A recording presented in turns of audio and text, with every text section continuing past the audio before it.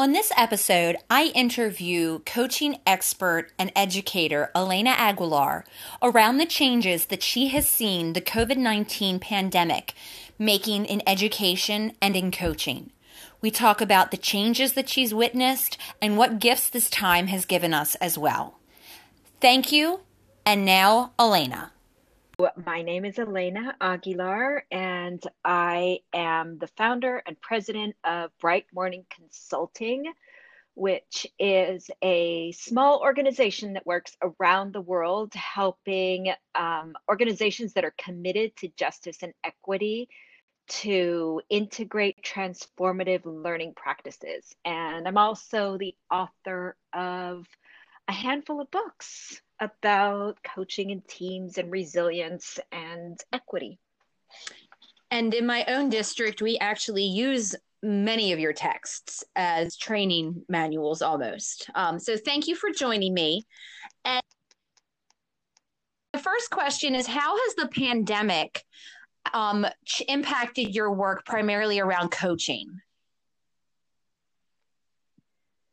Well, the pandemic has, as we all know and have experienced, created a lot of uncertainty and what if, and I wonder, what will happen when, and all of the anxiety that's come up because of everything that's changed, everything we don't know. And so I would say overall, I've been doing a lot more coaching around emotions and helping people be aware of and process the challenging and strong emotions that they're facing. What impact have you seen it having on the interactions between either leaders and teachers, or teachers and others, or teachers and students? What impact has the pandemic had? Either that or the emotions that it's suddenly sort of activating in people. Mm-hmm. Well, depending on how much skill people have at being aware that they're experiencing those strong emotions and how much skill that they have in responding to them, there is just a huge range. Everything from people feeling like they're having just a much harder time focusing and getting things done, and leaders understanding that because of what we're experiencing right now, that's a very common side effect, I suppose, that people are experiencing, is this challenge in sort of focusing, getting things done. And aside from the life conditions that so many people are in now, meaning that many educators are at home with children or maybe caring for relatives or loved ones. So there's so many ways in which our strong emotions can show up, which we might be clearer about, or other people might be clearer about, or less clear about. So the obvious things like more tears, leaders getting more text messages and wondering, do you think this will happen, and what about that? And so there's just a whole lot more anxiety. What skills do coaches need now more than ever? Well, they need these skills in how to coach around emotions, which is something that some coaches have some skill in. But if you are hired as an instructional coach or a data coach or a technology coach or a coach for English learner, teachers who have a lot of English learners or something, then it's very possible that you don't learn the skills around coaching emotions, and that perhaps you don't value, or you're in an organization that doesn't value including conversations about emotions. And so that can be really hard. I know I've been doing a lot of webinars and virtual workshops and things related to how to coach emotions, because it is all of a sudden coaches are saying, every time I'm meeting with a teacher, she's just crying all the time, or more distraught than ever, or really wondering, like, is she going to have a job next year? And so it's just a need that coaches have right now.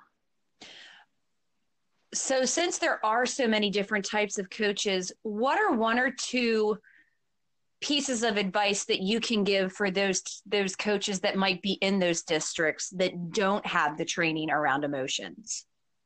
Mhm. Yeah, I would say so. One of the simple reminders that I offer people about what it means to coach emotions is um, it really is about acknowledging and accepting emotions. And so when we acknowledge them, that means that when we are talking to someone and we hear that within their voice, within their words, below what they're saying is just, for example, anxiety or sadness, we actually insert into the conversation. We say, hey, I just want to acknowledge I'm hearing a lot of sadness, and I'm hearing that from so many people right now. It's really normal, right? So it's acknowledging, and then the normalizing statement is a way of inviting acceptance. And normalizing emotions goes a long way. So a lot of times when we experience strong emotions, we have these sort of secondary emotions that come up, which is a response to that first emotion, like, oh, I shouldn't be so anxious, or I shouldn't be so angry, or I shouldn't be so sad, or other people are going through much harder things than I am. And so we sort of make it worse for ourselves. And when somebody normalizes that initial emotion and says, it's really common to be feeling a lot of grief right now. And anger can be a part of grief, and denial can be a part of grief. And it's really normal. And then maybe, do you want to share any more about what's coming up for you right now? That's the basics about how we coach emotions. That was really interesting that you mentioned grief because as we started with the pandemic and the quarantine, I started to recognize that people's responses on social media were changing. And when I myself looked at the stages of grief, I said the same thing. I recognized that the people were grieving, and that was eye opening for a lot of people that either weren't a coach or were suddenly in sort of coaching roles, that like team leaders or content chairs who were suddenly having this role set upon them. And the normalizing is very interesting as well. Yeah. So, has there been any gifts that this time has brought to either yourself or those that you're working with? I think there's always gifts. I am a realistic optimist, and so there's a that means that I see possibilities and opportunities while also seeing and acknowledging the challenges and the loss. But the gifts have included the opportunity to, in some ways, to slow down and have conversations about things that really matter. I think people have been pushed to prioritize what matters most. It doesn't necessarily mean they're acting on that, but they are being pushed to prioritize what matters most in some ways.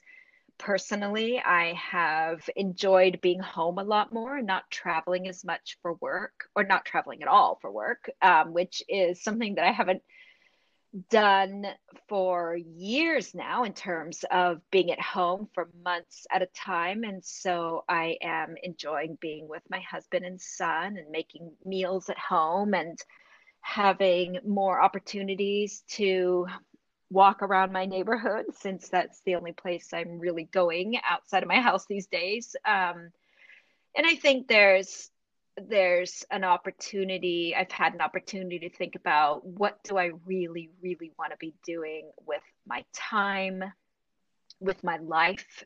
It has been a reminder of my mortality. I mean, like, I think it has for many people. Like, It's a reminder of the preciousness of every day, and so giving me an opportunity to reflect on what do I really want to be writing about, thinking about, doing. That's that's one perhaps gift, and it's made me think about the kind of work I want to be doing with others. I realized a few weeks ago that I want to get back to doing more coaching. I love doing coaching. And I've always had clients since I started writing and traveling and working, facilitating learning all the time.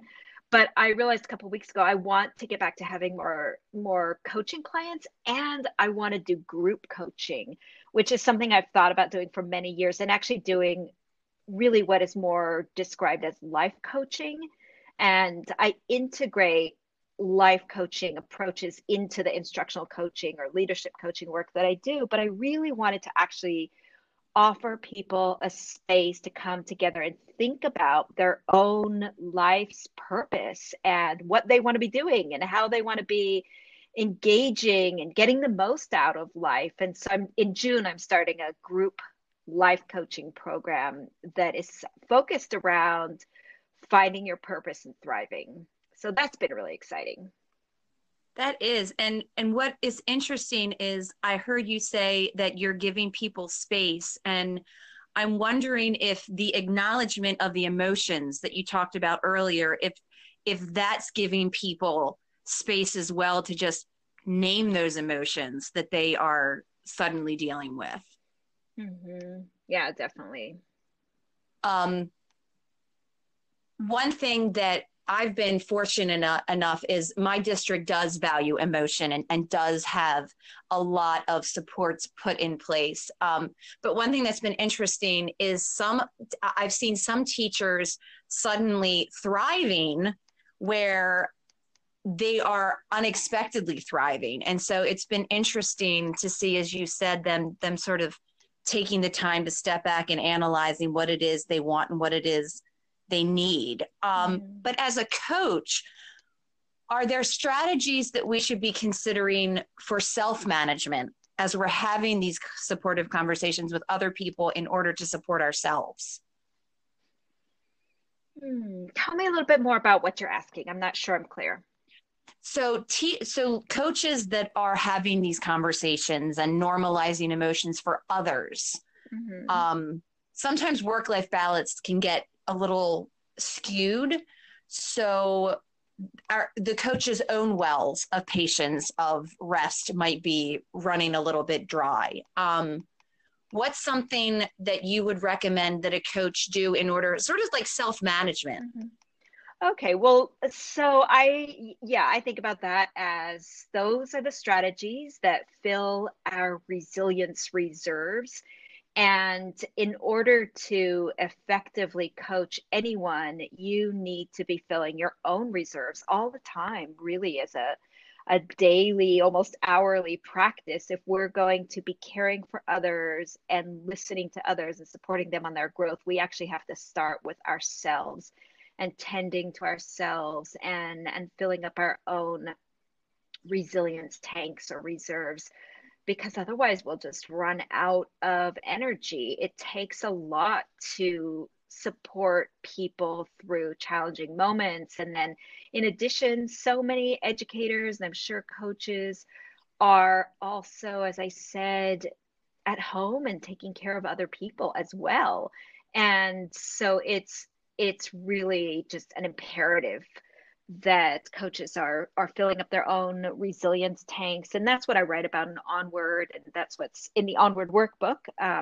Lots of strategies for coaches to be tending to themselves, and starting with cultivating awareness of their own emotions, and then accepting their own emotions and acknowledging them and normalizing their own emotions, and everything from, all of the self-care strategies that you've heard about, that we all hear about all the time, and more. And really, I think the key to filling up your resilience reserves is figuring out what is it that really works for you. Because for some people, putting on music and dancing around is going to do a lot for their resilience. And for other people, It's going to be sitting outside in the sun for 15 minutes, or um, getting on the phone, not Zoom, but getting on the phone and talking to a good friend for 15 minutes. So everybody um, can benefit from lots of resilience strategies equally. And then many of us also can figure out what works exactly for us, what works really well. So almost personalizing for yourself. Mm-hmm. Yeah.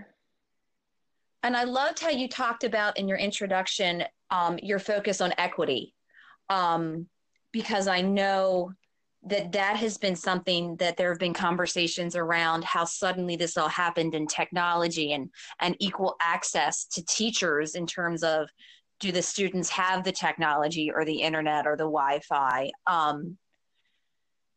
What what are teachers, or what do you think educators should be considering when they are thinking through the lens of equity, given the changes that have been happening? Oh, I think there's so much to consider. I mean, first, there's basic knowledge that I think we need to have. There's the information we need to be aware of. So we need to know how the pandemic is impacting communities differently, how communities that have been historically marginalized and Black and Brown communities are being much more severely, devastatingly impacted. We need to apply an awareness of how this pandemic is affecting the group of people that are called essential workers, right? Like, who is most at risk in this pandemic? Who are the people who don't have a choice but to have to go back to work, or who are being made to go back to work?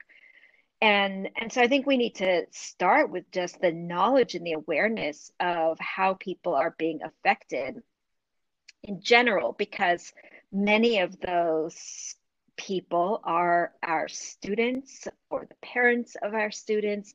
And so to have greater understanding of, if we have a student in our class whose mother works in a grocery store, and that mother is going off to work every day because she has to survive, that child is going to have even more anxiety than the child whose parents are able to be working from home.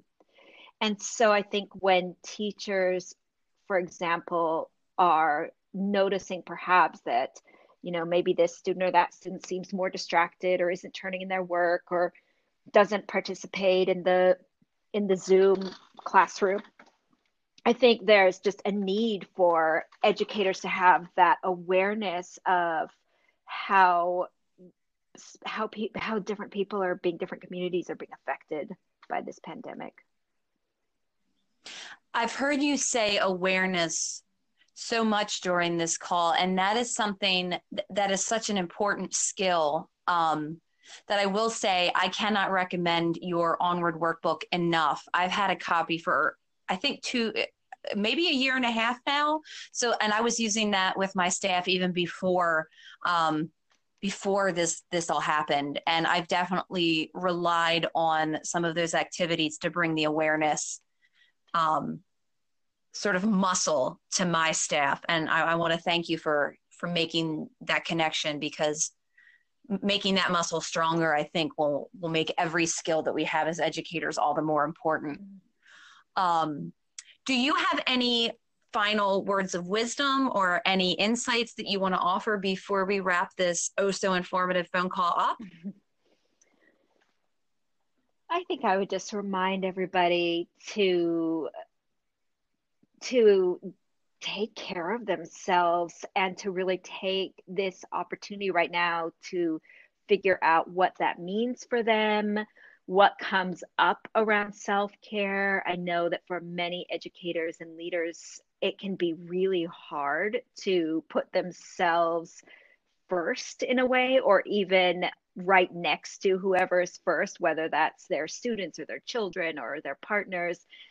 And so I think there's an opportunity to learn about what we individually need and want, and to see the connection between our individual needs and our collective health and well being. And so I would just encourage people to keep exploring that. What is self care, and why is it hard for me to do in normal times? And then is it, much harder now, or what is that looking like right now? I love how you said putting themselves next to the person that's first. Mm-hmm. Because that gives that space for those who are hesitant to be number one to sort of stand next to someone else. So that is a great image to end this call with. And I just really want to thank you for taking the time. I am going to be posting the link to your website in the description of the podcast so that people can definitely check it out. And thank you so very much for being willing to spend the past 20 minutes with me. You're welcome. Thank you so much. Thank you. Bye.